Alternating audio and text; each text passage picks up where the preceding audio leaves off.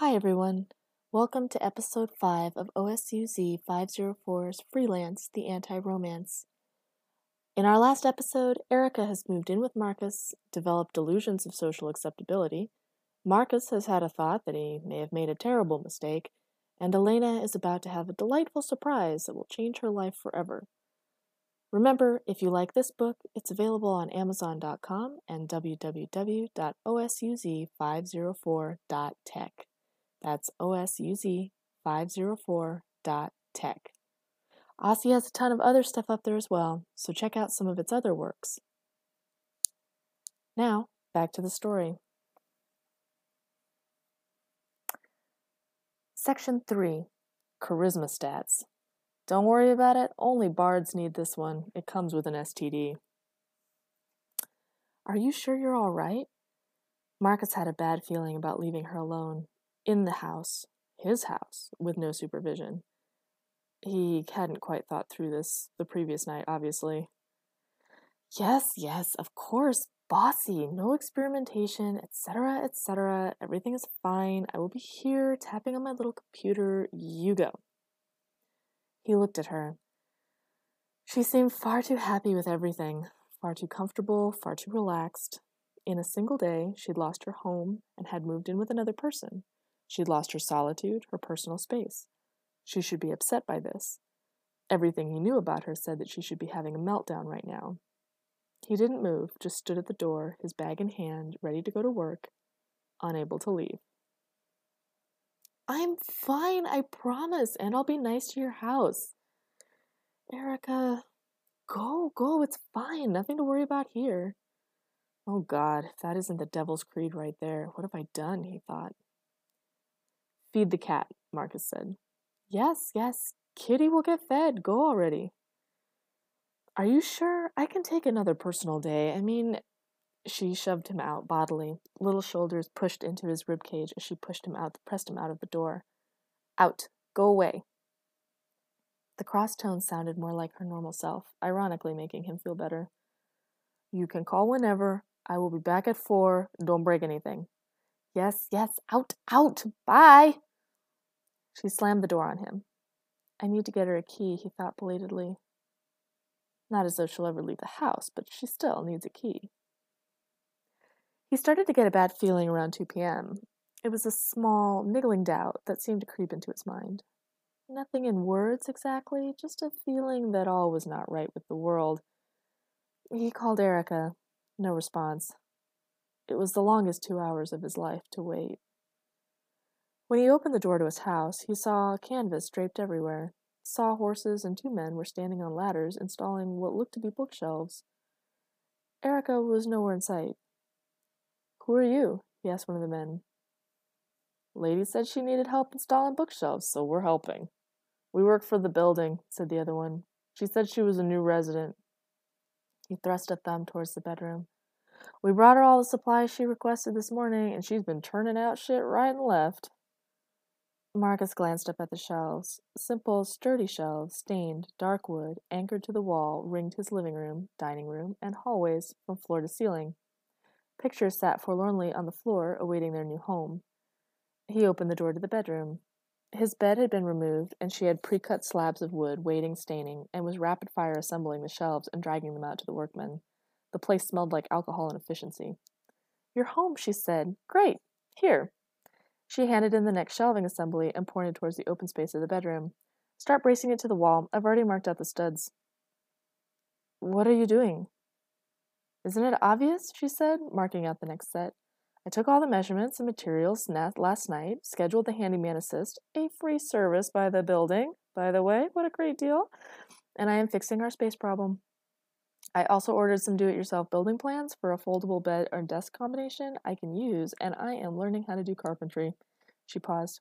It's really not that hard. Today I learned shelves. Tomorrow I'll be learning to make these neat cubbies that can be built into the shelves and your bed frame.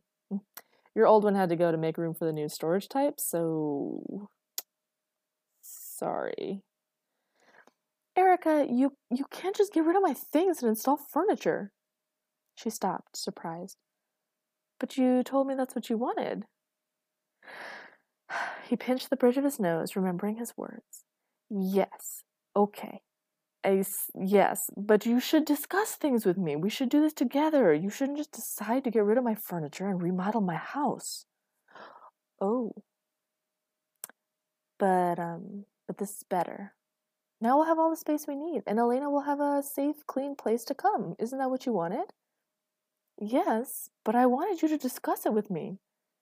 She shrugged, obviously not understanding the point of discussion. Whatever. It's good. It's what you need. I'm gonna stay here, so it's what I need, so no further discussion required. Stay here for how long? Forever. She said it so nonchalantly, he almost missed it. He mentally did a double take as she kept talking. I've decided I like you, and I don't want to be by myself anymore, and you said I needed a keeper, and then you kept me, so you must be my keeper. I'm going to stay here. He was starting to get very nervous, and his chest felt very tight. Erica, you can't just decide that. I just did. No, She stopped work, faced him, and held his face in her hands, letting her honey gold eyes meet his. She didn't say anything. She didn't move, just looked at him with his face in her hands. Really looked. Still, intense. 100% focused on him. That same feeling of time and space stopping happened. He could feel his heartbeat echo in his ears, and the sound of workmen seemed very far away as she seemed to look through him again. Opened up his mind and heart and rifled through all the little pieces and saw him. The real him. The whole him. And then she dropped her hands and broke the spell. This is how it should be. We don't need to talk about anything that is this obvious. She went back to work. He sat heavily down on the floor and held his head in his hands. What just happened? Well, wake up, Professora. Breakfast. He prodded the blanket lump on the couch. You need to eat. You promised you'd eat with me, remember? A corner of the blanket pulled away, and a little halo of dirty blonde hair poofed up in its place. Merritt, this is a whole unholy hour. Go away. She pulled the blankets back over her face, wriggling her body to face away from him and the window. Through his patio doors, he could see a beautiful sunrise over part of the city. Colors of purple and orange streaked through hot-pink clouds. Cut it out with the wrong name shit, Erica. We live together. You know who I am. Besides, you're missing a beautiful sunrise. The blanket receded again. She scrubbed her eyes and looked out the window. Oh. She fumbled for her glasses, and he stuck them in her pasty white hand. She needs some sun, he thought, disapproving. It's not healthy to be inside this much, especially with winter coming. Breakfast. He tried to pull her over towards what had been his dining room table. It was now an oblong bookcase you could eat off of, and he refused to admit that it was actually a brilliant idea and much better than the old table. I can't encourage her, even if it is perfect, he thought. Fortunately, she ignored him. The blanket disappeared, and she moved towards the patio, wearing only underwear and a tank top, to stand barefoot on the balcony in the middle of October. Hey, crazy lady, he said, flinging the blanket around her. You'll scare the neighbors and catch cold or something. You can't catch cold, she murmured, her eyes on the sky. Cold has nothing to do with the rhinovirus. And she inhaled deeply, her little toes sticking out from the blanket edge, head back as if she was falling into the colors. He watched her for a moment. She seemed to be hearing something like music in her head, swaying lightly with the breeze. Come in when you're ready. I have to leave in an hour or so. Why? For work, silly. He flicked her forehead gently. It's what the rest of us have to do if we can't write. Ah, that sounds awful. Thanks. Come inside when you're ready. When the colors faded, she wandered back into the room. I like your patio, she said. I couldn't see the sky at the other place. That's why I brought it. She sat in front of her plate, not touching the food. Eat, Aresita, it won't bite you. She prodded it with a fork. What is it? Huevos rancheros. He chowed down contentedly, slipping another tortilla off the pile. How do you eat it? He shook his head. Observe, Professora. He held up a tortilla, mixed with the eggs and beans, slapped them into the middle, and dipped it into the salsa. Repeat until you aren't hungry anymore. How have you managed to survive all this time? She shrugged, immediately applying herself to the food, inhaling it. You see, if you keep eating that fast, you'll make yourself sick. It's good. A little bit of egg ran down her chin, and he shook his head. Of course it's good. Clean your face, chew, swallow, in that order. No response. Okay, I'm going to leave the house today. When I do, Eresita, please listen to me. He gently guided her chin to face him as she started to stare back out the window and ignore him. When I come home today, I do not want to see any new furniture. Nothing ripped apart. My clothes and my things should be exactly the way I left them. Is that clear? Exactly the way you left them. Yes, clear. No cooking either. I made you lunch. You can eat it cold. Don't touch the stove. Clear? No cooking. Don't touch the stove. Clear. He stared at her. She held up her hands. I'll be good, I promise. Why do I not believe you? Marcus settled into his chair comfortably and started to pull out his dice and character sheets. Oh, thanks for setting this up, Justin. Chris has been canceling the game a lot lately. It's pissing me off. God knows this is the only social interaction I get on a semi-regular basis. Justin grunted agreement, setting up the Dungeon Master screen and putting his own stuff together. Where's your brother? Marcus asked. Oh, probably watching reruns of shitty 80s shows. Ryan! He screamed into the deep reaches of the apartment they shared. You playing tonight? Yeah. Just let me finish this episode. Hurry up! Marcus is here, and I don't want to have to think of smart things to say to keep him occupied. Yeah, okay, hang on. I see your hair is growing back in, man. That's good, said Marcus. I mean, I miss the bald look. It sort of reminded me of a heavy metal monk. Justin sighed and ran his fingers through what was left of it. Yeah, I used way too much of that dye stuff. I did like the green color you got after it wouldn't wash out. Fuck you, he said comfortably. Sandy said she wanted me to be blonde. If you ever get a girlfriend again, then you can judge. My girl wants blonde hair. I'm going blonde. Marcus chuckled. I think she probably meant that you should go to a professional or use a product that couldn't double as a floor disinfectant. You know. I'm cheap, okay? It sounded like a good idea at the time. Justin touched the scaly skin and shaved bits again. God, I look like the kid that would happen if Pugsley fucked Frankenstein's monster. Bald is not my style. Nope, Marcus agreed, starting to level up his character. You still want to play that dumb elf, or do you want to switch characters now that Chris has blown us off? You can keep the level and everything, asked Justin, while organizing his own dice. The man has an obsession, thought Marcus, admiring the piles of multicolored plastic. Maybe an addiction. Hey, I like Amicus. Sure, he's got a -3 intelligence and looks like the poster attraction for a gay porn flick, but you don't need to shame him for who he is. Ha! I like the ranger panties you got from the last vendor, Justin said. And the witch's hat. Don't forget the witch's hat. Ranger panties and a witch's hat, said Marcus. Oh, dude, I could forgive you if he had any stats whatsoever, but he doesn't. He's still dumb. Hey, Amicus is a very loving person. Don't knock him. And his dexterity is +8, so he may be dumb, but, he can dance. Marcus struck a pose, laughing at his own joke. Sure, whatever. Ryan, hurry the fuck up! Marcus is practicing his pole dancing moves and it's making me uncomfortable.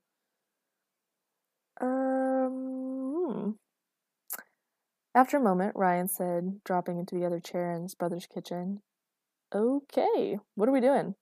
Do you have your dice? Asked his big brother. Oh, right, dice. He got up to go get them, and Justin rolled his eyes. Fucking space cadet. Good thing he plays the most useless class in the game. Hey, called Ryan. Bards are way overpowered and can do pretty much anything. It's true, said Marcus. Are you going to take the rogue archetype? We could probably use that one. Or a fighter type. Justin, are you going to Dungeon Master and play Quell tonight? Nah, the man said, adjusting his books. I can't multitask. I'll just try and kill you two. We need another player, said Ryan. Chris was alright as a DM, but he was still super boring. Get better friends, Marcus. Marcus sniffed. You're the one in school? Why don't you get some friends?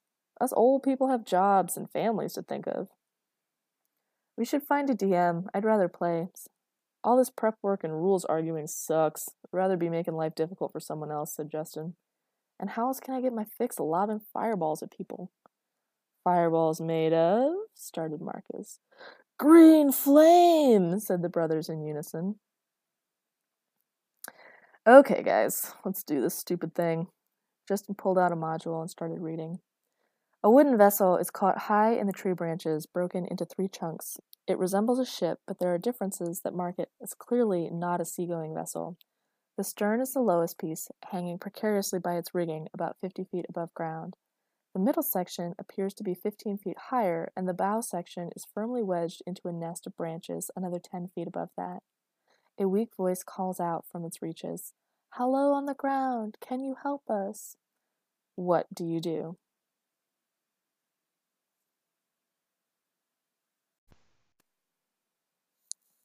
Section 4, Constitution Stats.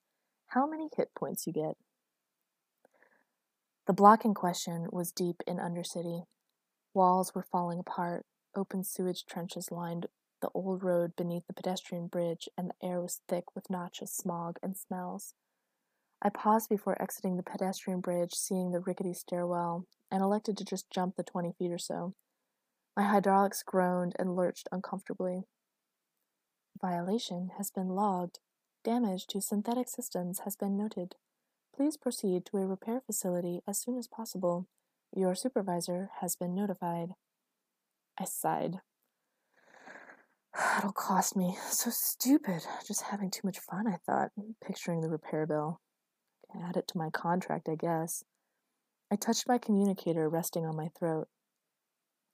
Requesting unit, please respond. I am standing by at transmitted coordinates. Please advise.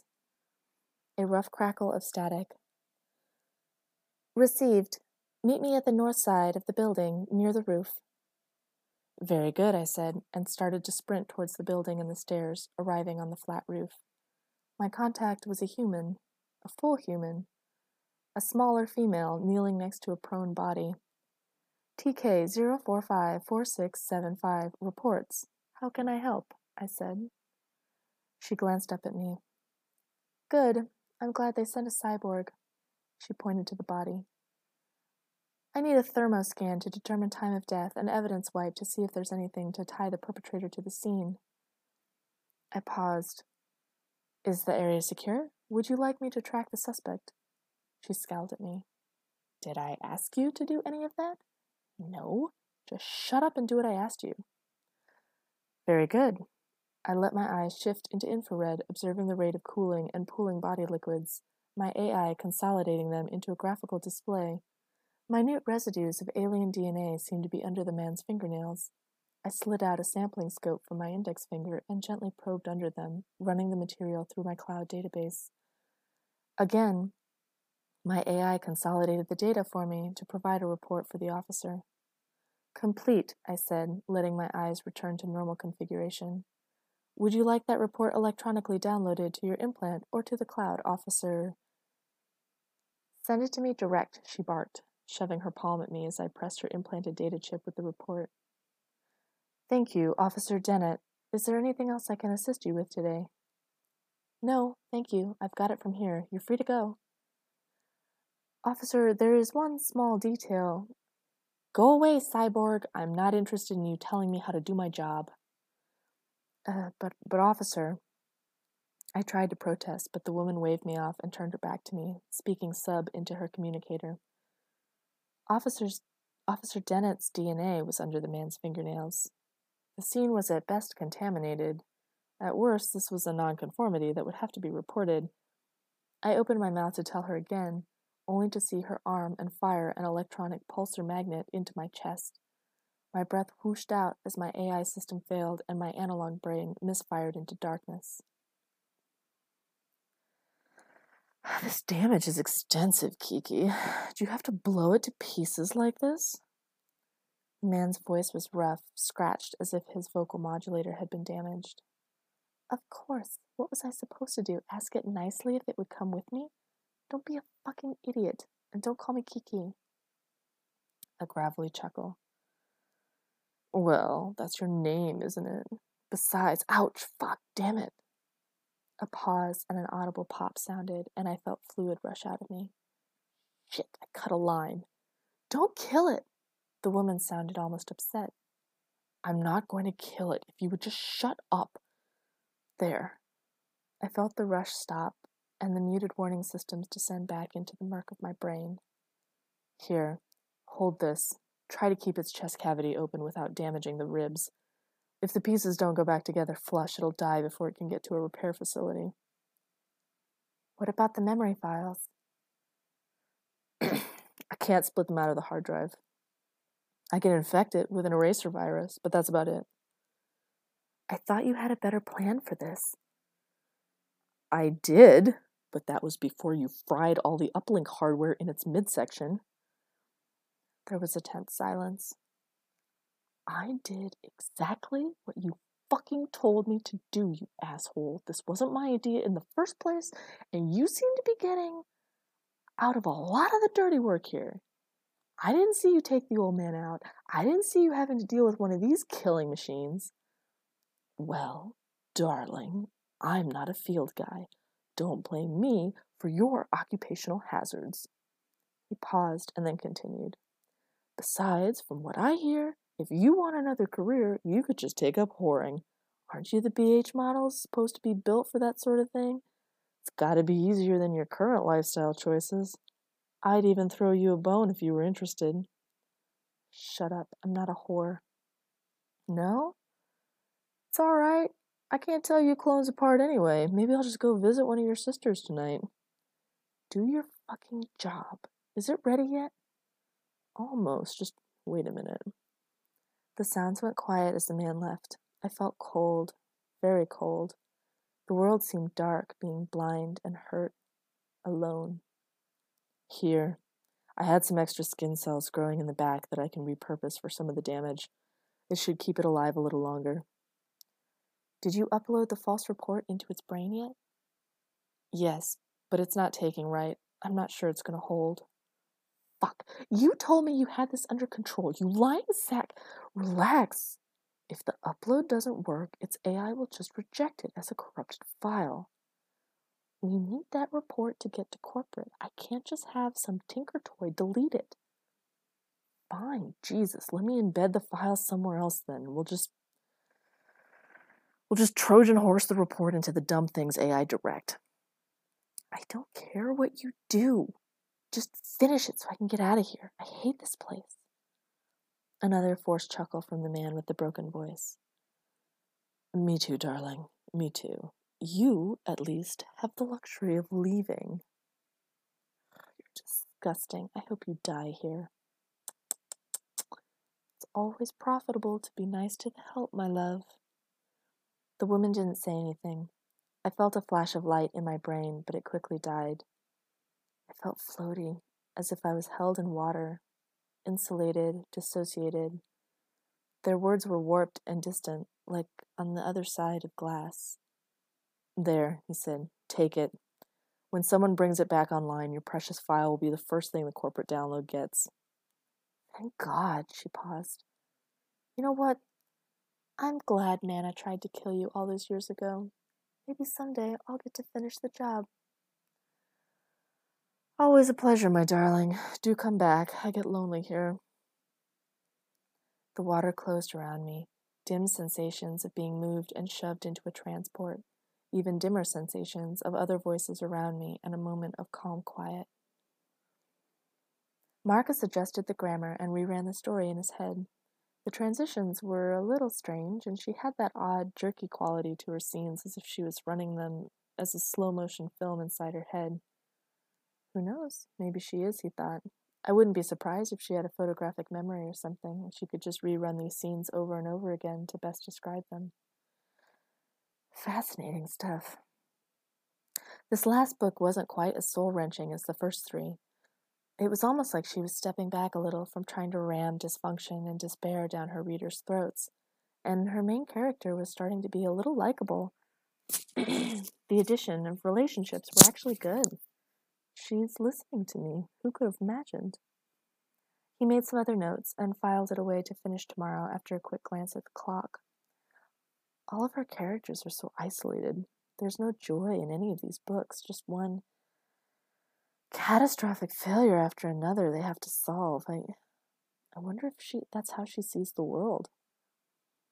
He leaned back into his chair, contemplating.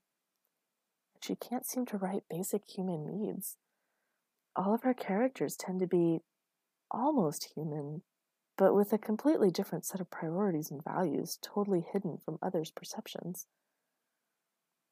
Maybe that's how she feels all the time. Poor thing. Fascinating to think about, though. Hey, Chris stopped by his desk holding a slim pink book in one hand. Chris? Look what I found, he said. Over at Impulse. Looks like they have a new editor who thought this author felt familiar. He handed the book to Marcus. It was a preprint prototype edition from their sister press downstairs. He opened the cover. A Passionate Embrace by Penelope Della Rosa. Chapter 1. Christine adjusted her skirt and smoothed her hair back, checking to ensure her makeup and jewelry were in place. It had taken hours to straighten her curly brown hair into something approaching respectability, and she'd taken extra time in the mirror today to curl her eyelashes and whiten her teeth.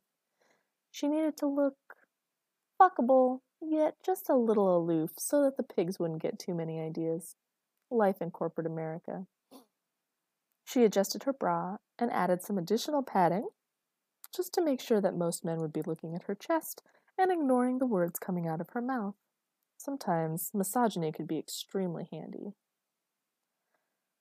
What's this? He turned it over, but the blank copy didn't have any cover illustrations or author information. Feels familiar, right? No. You sure? How many romance authors do you know that use misogyny in the first paragraph, or the word fuckability? Marcus felt laughter bubbling up. No way. This is Erica's? Sure is. Tina downstairs is working with her. She says she's always on time, makes great first draft copy. She's becoming a favorite. No way, he said, delighted with her. She didn't tell me she was doing this. I didn't think she was capable, frankly. Chris took the book back from him and flipped through it. I haven't read the whole thing, but it's actually pretty good. Funny. Witty. He handed it back. I definitely wasn't expecting that out of her. This is wonderful, Marcus said. Chris flashed a smile. She's got some good scenes in there. Clever. Real delicate hand with the sex portion. Again, I figured she was sexless and wouldn't even know how to write one of those scenes.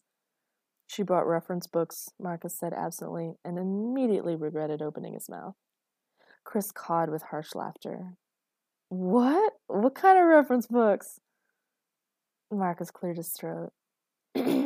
You know, Joy of Sex, a couple romance novels, stuff like that. She had to look up how to have sex? Oh my god, that is the funniest thing I've ever heard. Wait until I tell Tina. Wait. He'd already turned and left. Sex reference books, what a freak. Hilarious. Oh, I'm sorry, Professora. I did not do your reputation any favors today, thought Marcus. When he approached his door, he heard hammering. It made him pause with his hand just above the latch. He steeled himself for what was inside. Please, God, don't let it be radiological, biological, or chemical. If you exist, please don't let it be dangerous. It was not. Erica was sitting on the floor in a t-shirt and underwear, half under some monstrous contraption taking up the only open space available in the apartment. He noted that his couch was partially pushed out onto the balcony, and the room was strewn with tools and instruction manuals. A YouTube video played on repeat from her computer perched on the arm of the thing. Erica, he said it as a sigh, almost a moan. What have you done? Her blonde head poked out. Oh, hi, Marvin. 1 second. The head disappeared again for a moment before she wriggled out from under the thing. He averted his eyes. Look, she said proudly. She grasped the base of the assembly and smoothly rotated it together. Before him, instead of a jumble of wood and metal, there was a desk. with an extended bookshelf, drawers, a cabinet. Sweet, sweet organization. And now, she said, rotating it the other way, and the desk disappeared to be replaced by a bed frame with closed storage underneath, all without disturbing the bookshelves and the writing platform on the headboard or the backboard. Pretty neat, huh? She moved it back and forth a couple times, looking at him expectantly. She'd placed it near the corner with the open side next to one of the glass panels. Erica, sweetheart, it's beautiful. I know, the instructions said it was a 2-day project, but I knew I could do better than that. But I thought I told you that I didn't want any new furniture and that you needed to discuss things with me. She nodded sagely and handed him a piece of paper. It said, Certified pre-owned, manufacturer's guarantee, 30-day warranty, assembly not included. Don't worry, she said, smiling brilliantly. It's used. It took him a moment, but then he realized he'd told her no new furniture. This woman is ruining my life, he thought. You are an impossible woman. I meant... Never mind. Yes, I love it. It's perfect. Hang a curtain around it for privacy. Privacy? Yes, so you can change and have a separate space from the living room? Why? Because you need that, and please go put on some clothes. But it was hot. Then turn down the heater. He dug around in the dryer for her favorite pair of sweatpants and shoved them at her. Are you going to move the couch back in? Oh, no, you can do that. She folded the bed portion, sans mattress, back into the desk and began filling the shelves with the remaining orphan books. He moved the couch back and picked up her toys and started dinner. So my daughter and wife will be coming by in the next couple days. You have a wife? Ex-wife. Oh. They don't know about you. He glanced at her perched on her new bedroom, fussing with mechanisms. Okay. She didn't seem to care. They may be a little surprised to find you here. Okay. I'm a little surprised to find you here, he muttered to himself. What? Nothing. Just try to stay dressed and be polite. Please. Okay. Do I have to say anything at all? Yes, they are going to expect that you talk to them. Interact. Be normal. Okay, just do your best. Okay. He paused, staring at the sauce. She seemed to like mushrooms and pasta, though she ate anything he put in front of her. He wasn't sure she actually tasted any of it, but she did clear her plate every day. I saw your new book today, A Passionate Embrace. Tina let me see the prototype. Really? There was a rustle, and she was staring intently at him from the other side of the kitchen partition, perched on a bar stool.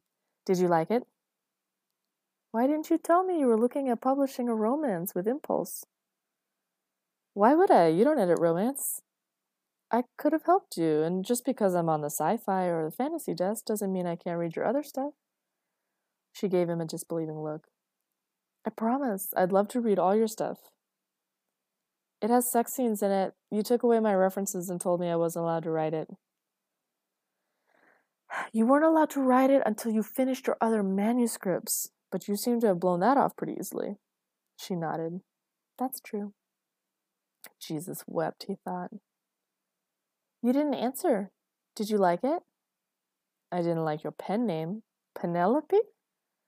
She shrugged. It sounded girly.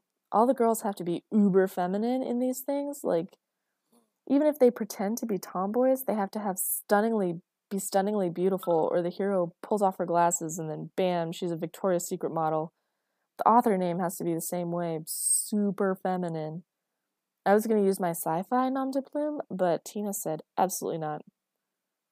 I can see where OSUZ 504 may not have the same air of mystery and intrigue that it does in sci-fi. I think it might be fun to shake things up, do something a little different, but Tina was real sure I should just stick to the script. Killjoy. She said you're making your deadlines like clockwork. I see how it is. You're just difficult for me then, huh? Yes.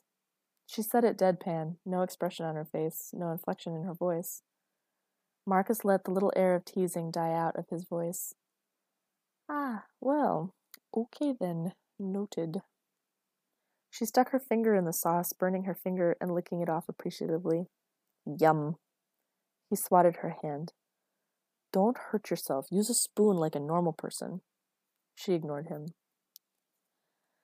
Marcus, why do you let me do all this to you? She asked. She'd come to stand around the side of the kitchen divider, much too close to Marcus. He shifted away, and she took another step closer. Her attention was completely focused on him, and he found himself unwilling to look away. I could do anything to you, couldn't I? She said. I've taken over your house, your job. You let me do whatever I want when it comes to you. Don't be ridiculous, he said, trying to turn back to the sauce. Why? She had taken another step closer. What else can I do to you? She put a hand on his heart, staring at him with those honey-colored eyes, distracting him. Stop, he said, saying it for her benefit and his. You don't know what you're doing. He covered her hand with his, gently pulling it off his chest, letting the two hover between them for a moment. It broke her intensity, and she blinked. He could see something other than her dark brown and gold pupils. She pulled her hand away and sighed. I always know what I'm doing.